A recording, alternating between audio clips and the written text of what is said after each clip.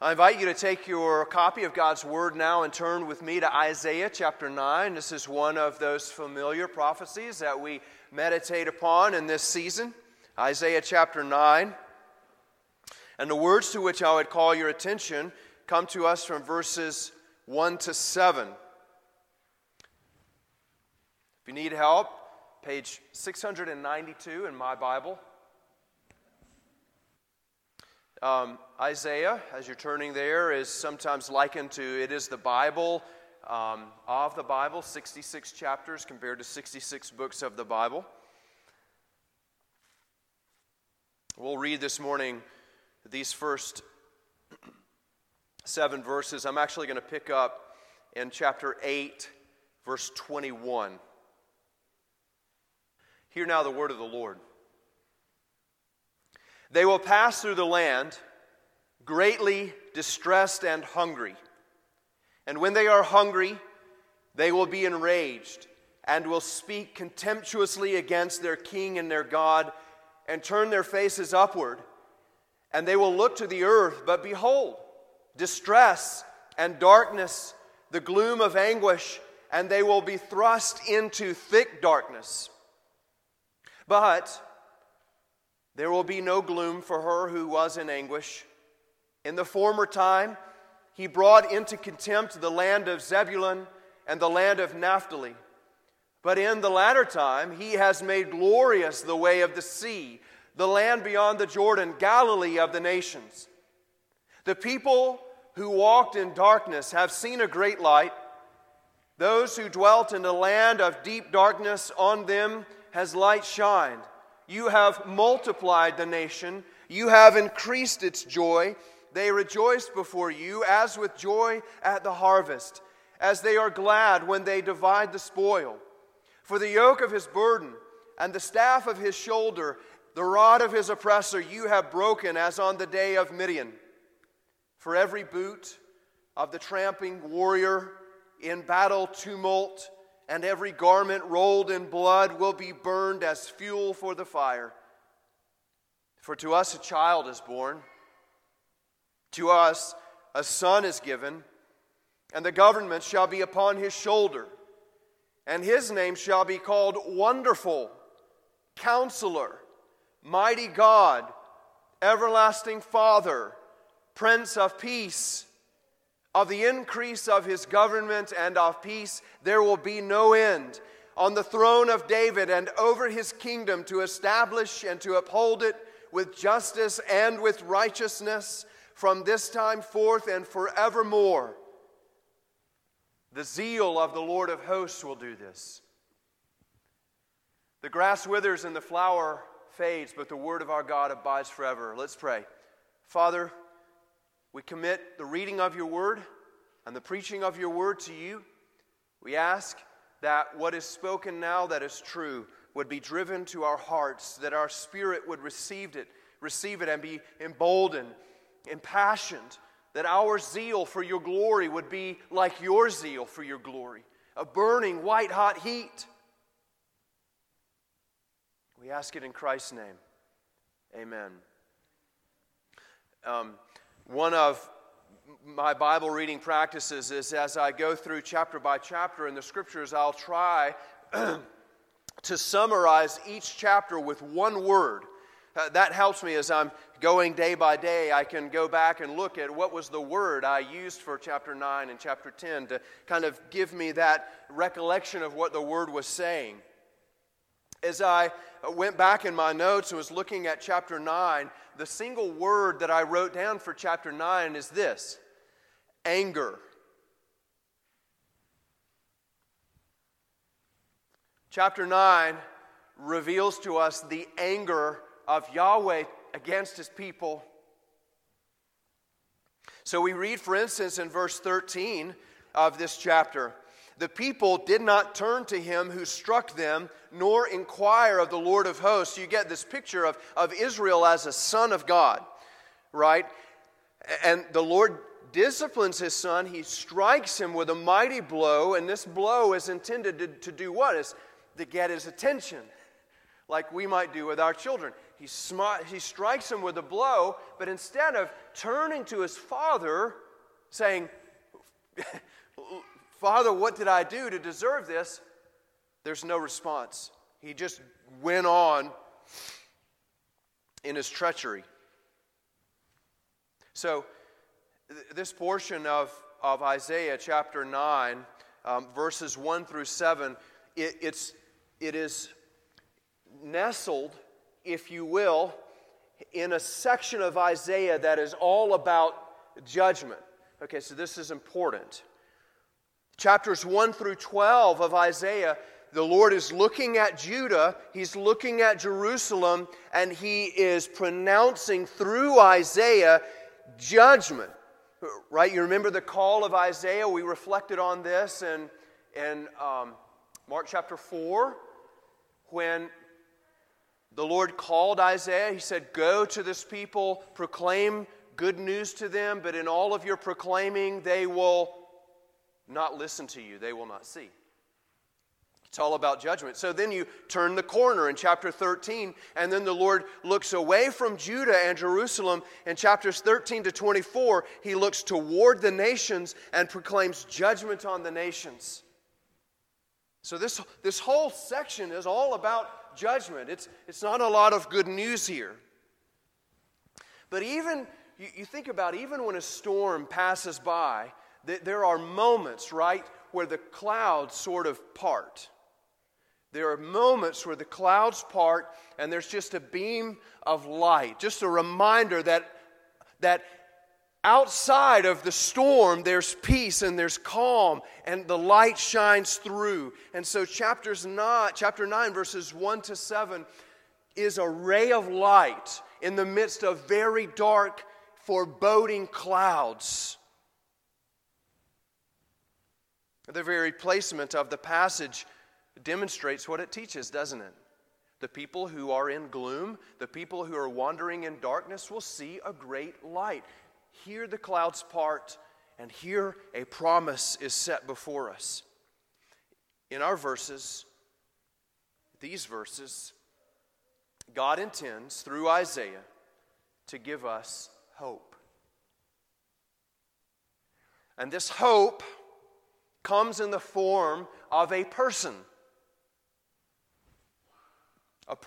who will bring restoration and joy. So we're going to see just a couple of points this morning that God promises His people restoration through a righteous ruler. Restoration will come to the people of God through a righteous ruler.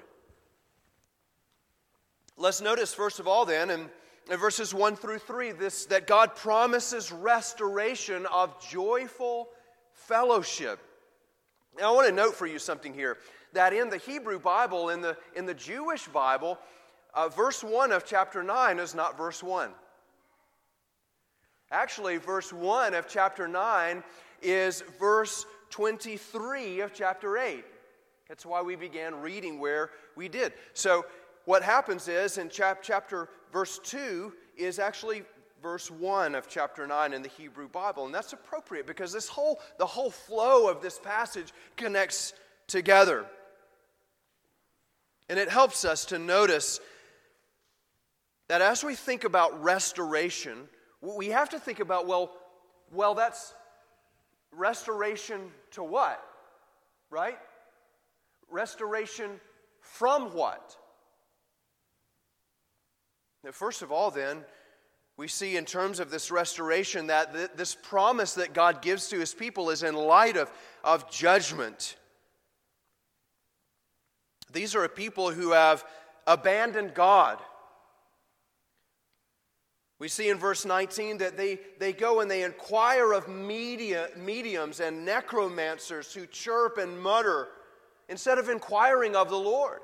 Now, there's this scene later on in which, I've shared this with some of you before, but in Isaiah, he condemns them because as the armies are approaching and they surround Jerusalem, they do what any man would do, right? They go and they start to tear down the houses, and they take the rubble of the houses and they take mortar and they start to build up the walls around the city to protect the people from the invaders. They go out to the house that Solomon had built, and they get all of the weapons out of the armory. And the Lord condemns them because he says, you did not turn to the one who brought this calamity upon you. So the Lord has brought ruin and misery upon them in judgment for their sin. And there's an application here for you and for me. That there's no hardship in life, if we're really thinking truthfully, there's no hardship in our lives that we don't deserve. I asked someone this morning, how are you doing? And she responded, better than I deserve. Yeah, exactly. You're exactly right.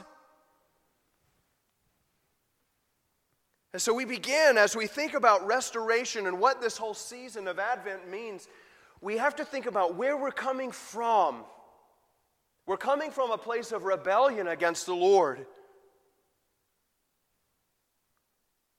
But there's another thing that I would have you notice about this restoration being in light of judgment. That this restoration, did you notice it in the passage?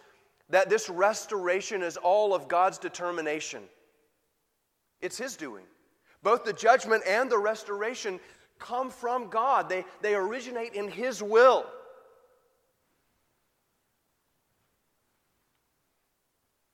So we see what this restoration is from, and then again we see what the restoration is to.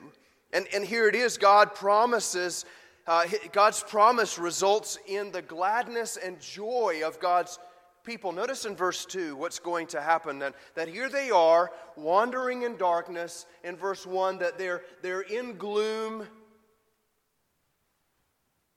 But the clouds will part in verse 2.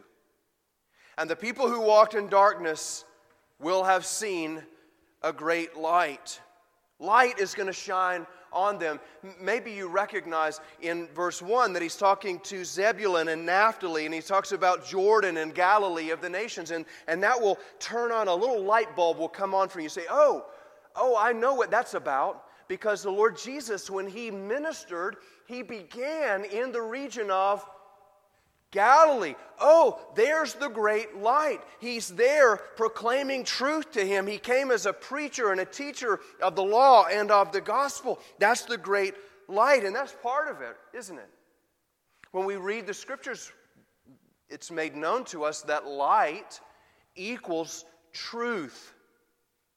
So you think, okay, well, what's going to happen is they're walking in falsehood, worshiping their worthless idols, and the truth is going to dawn upon them, and all of a sudden they're going to worship the one true God. And that would be true. But I don't think that's what Isaiah is getting at in this prophecy. Light in Isaiah's prophecy is reflective of the fact that God's restoration is a restoration of the people of God to God.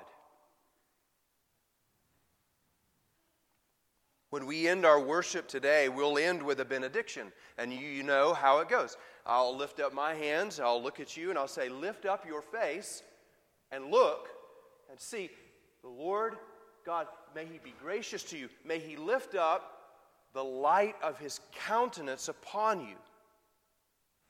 Some of you will remember that when they constructed the tabernacle, there were two pieces there, the lampstand and the showbread. 12 loaves of showbread representing the 12 tribes of Israel, and the lampstand shining perpetually upon the tribes of Israel, saying what? May the Lord always shine upon you. May He look at you, because why? When the Lord looks away, when He takes His favor away, that's not good.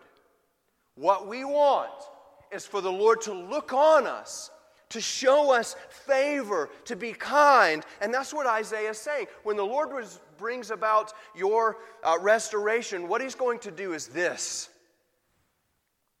No longer will you be strangers. No longer will you be sons abiding under the Lord's discipline. You will be sons abiding under the Lord's favor. So notice how he goes on. What is this joy? He says in verse 13, you have multiplied the nation. You have increased its joy. My sister right now is pregnant, and she's not enjoying it. And she's about to have a child, and the prospect of having the child is mostly happy. But then there's also the prospect of sleepless nights, isn't there? And crying. And how do I deal with 3 plus the infant? And so there's some trepidation. But notice what we see in verse 4, that the nation will multiply and so will joy. Do you see what that's saying? That every child that's born to Israel will only increase the joy of Israel. That every child that's born to Israel, there's no concern. Will he be a rebel? Will he be wicked? No, he will only expand this joy. And this is the Lord's promise. That he will give them children, that they'll grow, and with all of that growth will come more joy. And this will not be ordinary joy. This will be joy greater than the harvest.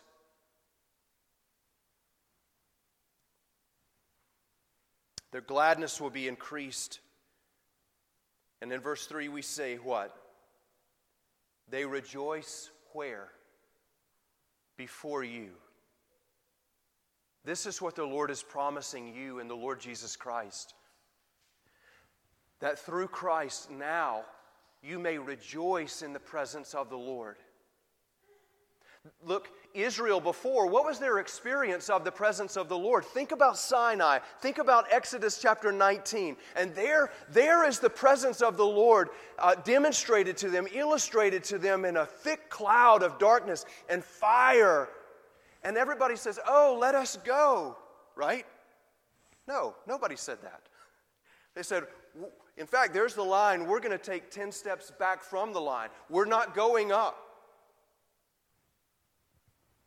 But here, do you see, through Christ, there's no more fear. Christ brings you himself to the top of the mountain. He brings you to worship in the presence of God through Christ, who has perfect righteousness. And this is our joy.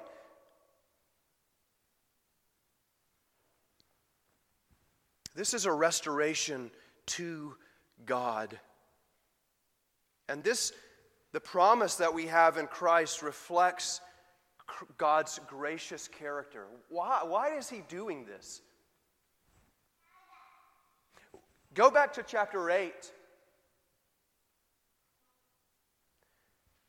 Read the rest of chapter 9, verses 8 to the end. This is not a people who are clamoring for restoration. This is not a people who are seeking after the Lord. This is a people who are rebelling with all their might against him, and then breaks in restoration. Why? Because your God delights in showing his grace. He's not hesitatingly gracious. He's not gracious with restraint. He is gracious with all his being. That's why we can read in places like Colossians, right? That the love of Christ is beyond understanding, beyond comprehension. Because when we think about it, who would love me? Why would he give me this restoration? Why would he initiate it? Why would he come to me when I'm running against him as hard as I can as a rebel and bring me to himself? Here's why. For the glory of his grace.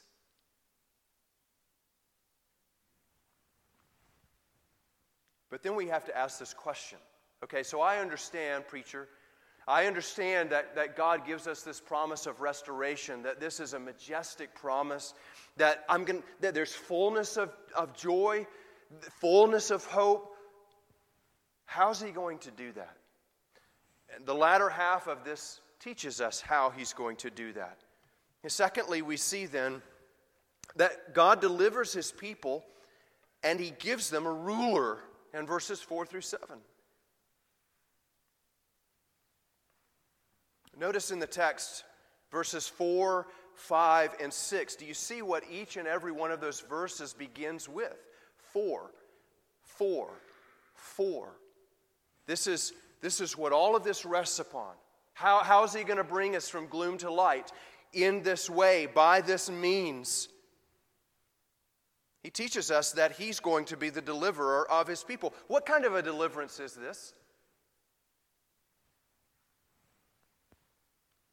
First, it's a delivery from slavery to sin. He takes away the yoke of slavery to sin from His people. Did you know that unbelief in and of itself is a form of slavery? Paul reminds us of this in Romans 6, verses 16 to 18. He says, "Do you not know that if you present yourselves to anyone as obedient slaves, you are slaves of the one whom you obey, either of sin, which leads to death, or of obedience, which leads to righteousness," in verse 18. "And having been set free from sin, you have become slaves of righteousness." So the Scriptures teach us that we are in bondage to sin.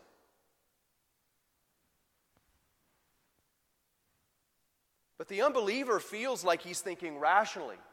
Right? He's looking at the world. I am the one who's looking at the world objectively. I'm the only one who observes the science. I'm not going to believe anything unless all the evidence leads me to a final conclusion. Scripture reminds us that your mind is not capable of thinking rationally. That the unregenerate mind is one that can't evaluate evidence rationally. Why? Because it's in bondage to sin.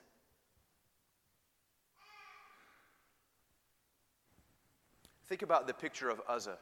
You remember Uzzah? 2 Samuel chapter 6. The ark was being returned on a wagon cart to Jerusalem.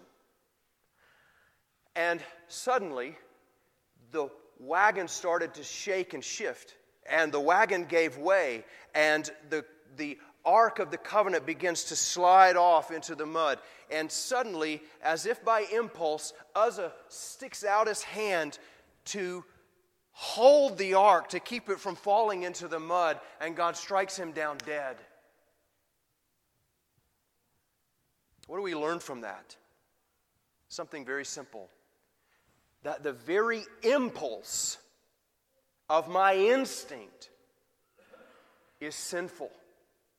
My very knee-jerk reaction is sinful in the eyes of the Lord. My desire, unthinkingly, is to rebel and to sin against the Lord. I shared this passage of Scripture one time with a lady in a nursing home, a very dear and a sweet lady, and I shared this with her to remind her that even in a nursing home, we have to be diligent against sin. And she said, I have to confess something. That the other day in the lunchroom, there's a lady who's in a wheelchair. She always pushes her chair out in the middle of the cafeteria aisle. And when I walked by, I just had enough, and I shoved the wheelchair up under her seat.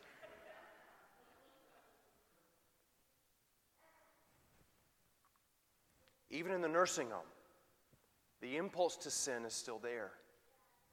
We are in bondage. But the promise of God is to break the bondage. Our garments of war will be burned. In verse 5, He will bring peace to His people. But God doesn't deliver us by delivering us from government. We might think that today, right? That certainly the deliverance of God is going to be to deliver us out from the strong hand of a governor, to deliver us to maybe some sort of self-rule. But verse 6 reminds us, no, that God does not deliver His people from anarchy or to anarchy. He doesn't deliver them to self-rule. What God does is give His people a gracious king.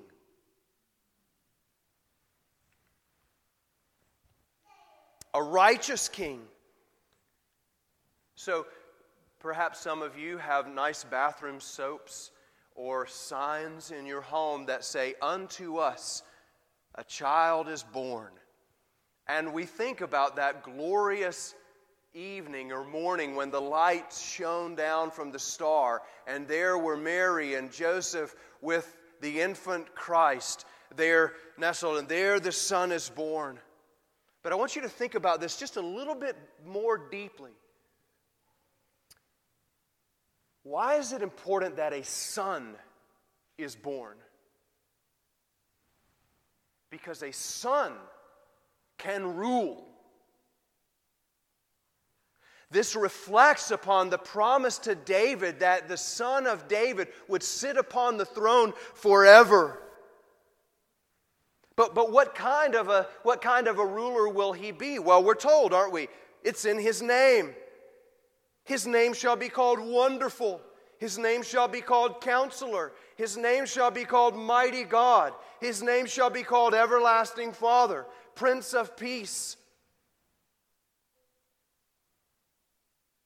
For the sake of time, let me ask you just to reflect upon this one aspect of his name. Here is one who is both born and whose name is God. Here is one who is born, a son given to us, and whose name is Mighty God. Now we bring this all the way back to verse 1 of chapter 9. What are we seeing? Well, this man who is born of a woman who went to the region of the Galileans, as we see in verse 1, who goes around and calms the sea. This one who casts out demons. This one who calls these rugged fishermen to himself, and they obey with immediacy. One is being demonstrated to us. Mighty God. There he is. There's the one about whom Isaiah prophesied. All of these wonders that he works point you to the fact that this is the one, God incarnate.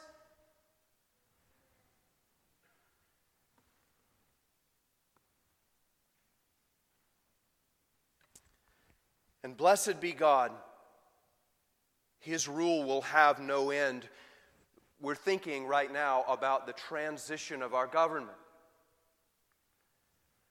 And we might go through periods of time where we're so thankful.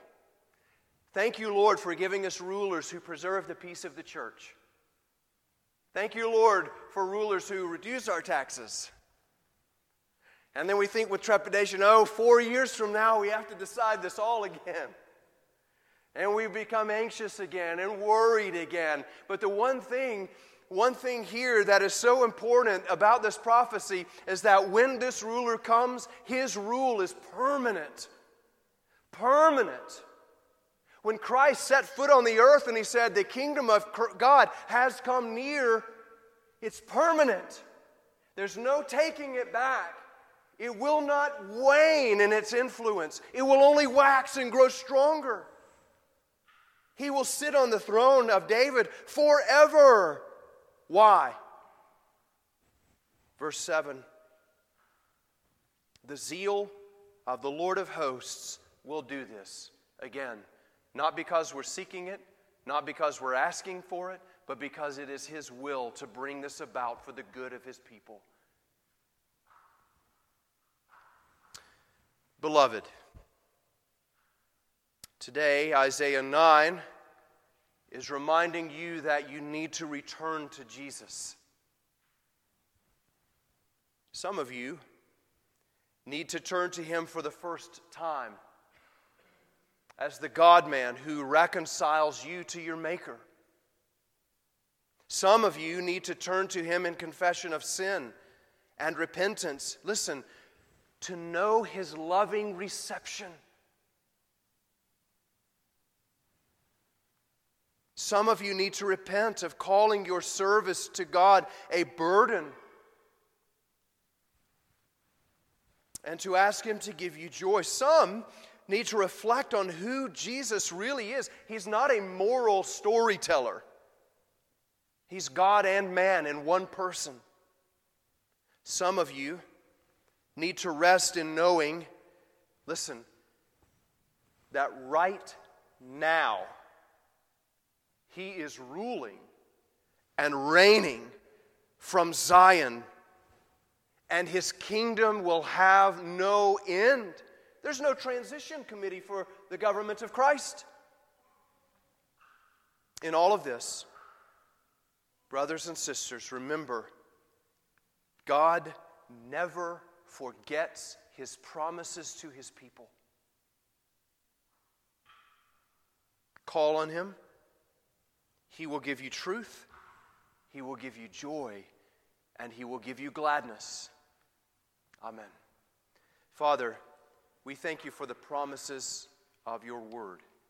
And we know that these promises are true, that they are unchanging, because You are true and because You are unchanging. Help us, Father, to apply these promises to ourselves today in worship, in adoration, and in obedience to You. We praise You in Christ's name.